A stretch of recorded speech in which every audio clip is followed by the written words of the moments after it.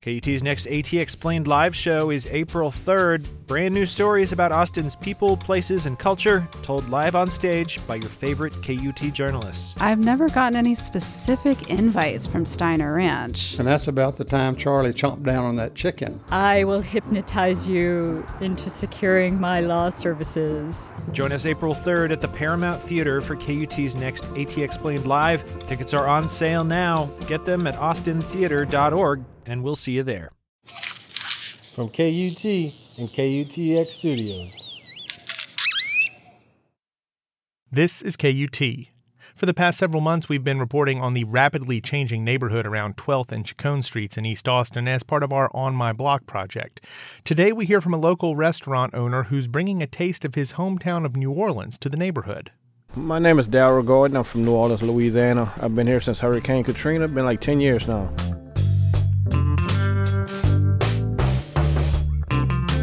So when I came here, we was actually broke, and a lot of people starting off in food trucks. So we started off food truck.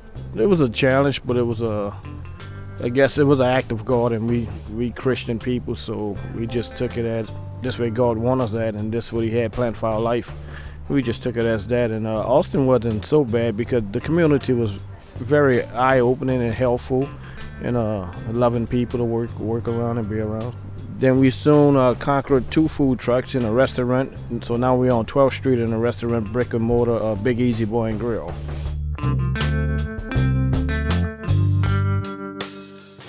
I probably recommend, we got a famous crawfish etouffee. We put over a blackened fish, serve with dirty rice, salad, and bread.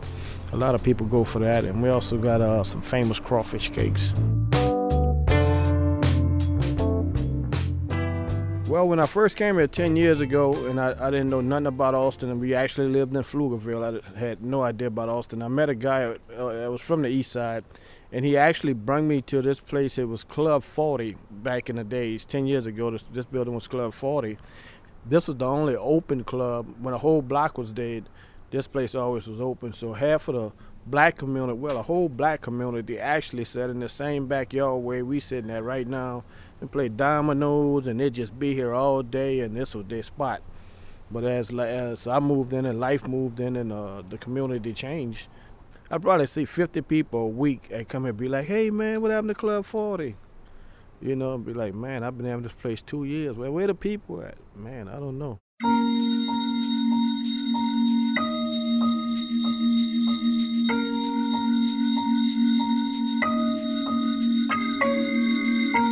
Everyone started moving in and knocking down old houses and putting up these $1 million buildings and all these businesses popping up. It's kind of, I guess for me, I can say it's kind of cool to see something old being made, but the community itself, they got a bitter taste in their mouth simply because a lot of them had to move out. And I really, I can speak on it, but I can't speak on it because I'm like the people that's moving in. I'm a new person moving right in with the other people, buying up the buildings and opening up a business. So I'm on that end.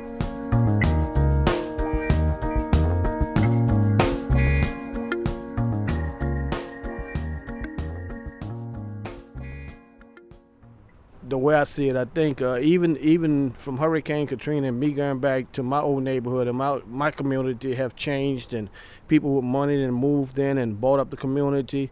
I think that's just the way life going right now. I think life just moving up, and that's the way I see it. Not wanting to be a person that don't care about the people that been here for a long time, but I think I don't know. It's kind of sticky icky right there.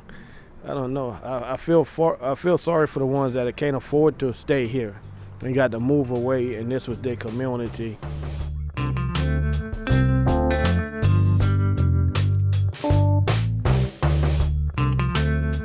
Well, Tuesday nights we do our blues night. Wednesday night we do our soul night. Thursday night football. Friday night we have a little DJ. Saturday night we have live music. So we do a lot to try to keep the block lit up and somewhere fun for people to come hang out.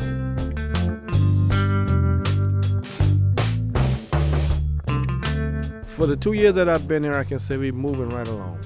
Of course, as a business owner, expectation would want it to be shooting through the roof. But we surviving. It's not a struggle surviving. It's not like if, we're okay. And I think it's only going to get better because better things coming.